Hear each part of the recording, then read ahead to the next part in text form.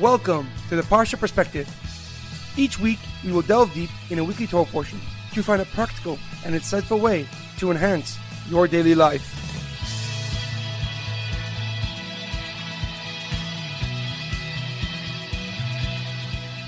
Thank you for tuning in. My name is Shalom Yamini. Each week, we will look into the weekly Torah portion to find inspiration that will complement your daily life and intensify your connection to God. This week's Parsha Perspective is dedicated in memory of Shlomo ben Edward and Yosef ben Ze'ev Wolf. May their souls be uplifted and their memories a blessing. This week's Parsha Perspective is also in honor of Sason Betzalel ben Batya and Safir bat Ariela. May they have a quick and complete recovery.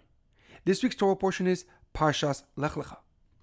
Our Parsha introduces us to the father of the Jewish nation, Avraham Avinu.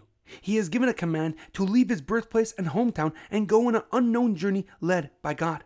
And soon after he leaves, he arrives in the land of Canaan with his wife Sarah and his nephew Lot.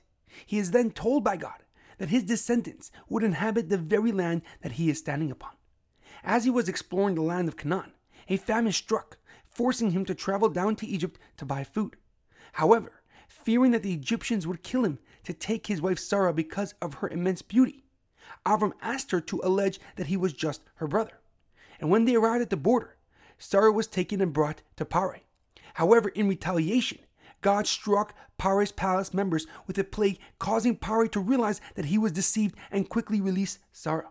He gave Avram and Sarah many gifts and had them escorted out of Egypt. The Parsha concludes with Hashem appearing to Avram at the age of 99 years old, telling him to circumcise himself to create an everlasting bond between him and Hashem.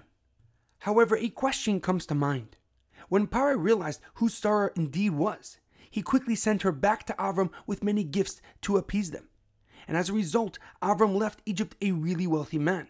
As the Pasuk writes, Va'avram kaved ma'od b'mikneh b'kesef u'b'zav. And Avram was indeed very rich with cattle, silver, and gold.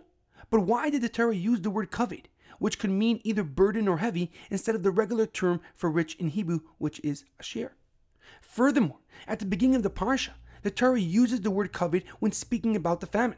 The Pasuk writes, Vahi ra'av ba'aretz vayered Avram Mitzrayma lagersham ki kaved hara ba'aretz. There was a famine throughout the land, and Avram went down to Egypt to live there, for the famine was extremely severe. Why does the Torah use the same word in exact opposite situations, one being the famine and one being wealth? Rashi, amongst many others, explain that the Torah uses the word kaved because Avram's possessions were extremely heavy. The word kaved has a few different translations. One is heavy and the other one is harsh and severe. And the kaved at the beginning of the Parsha means harsh and severe, for it's speaking about how bad the famine was and why Avram and his family had to make the journey down to Egypt. But the latter kaved is interpreted to mean heavy. For when Parai first took Sarah, he gave Avram numerous flocks of cattle, a great deal of gold and silver, and many servants.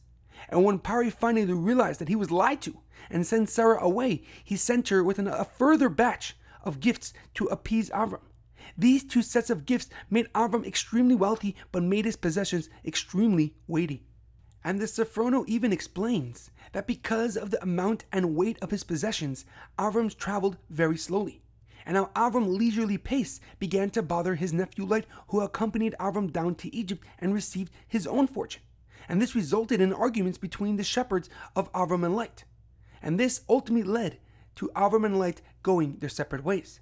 However, the Chidah, Rav Chaim David Azulai in his Sefer Pnei David, gives a deeper and more profound explanation. He translates kaved to mean burden, but not a physical burden, but rather a spiritual one. Because he explains that the reason the Torah used the word kaved is that Avram's wealth was only burdening him and straining his relationship to God. For now he had to take care of many flocks of sheep and cattle, giving him less time to pray and connect with Hashem. As it so famously says in Pirkei Avos, Mar benechasim, mar bedaga, that the more possessions you own, the more worries you will have. But the main reason that Avram felt burdened, explains the Chidah, is because all this wealth meant nothing to him if he did not have a son, if he did not have his successor to continue in his path of teaching the world about Hashem.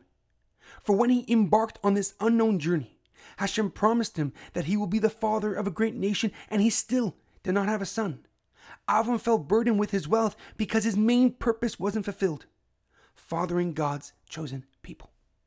In our daily life, it is imperative that you do not put much worth and stock into materialistic things, but instead focus on bringing value to your life.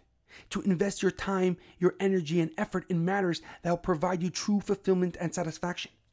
For the high and excitement of materialistic things will always decline, forcing you to go at a greater length to feel complete once again. However, it is a never-ending cycle that does not have an happy ending.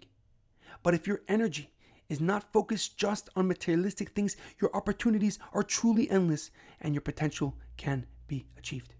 There's an amazing quote that I once heard. Fill your life up with experiences, not things. Have stories to tell, not stuff to show. Have a great weekend and a good Shabbos.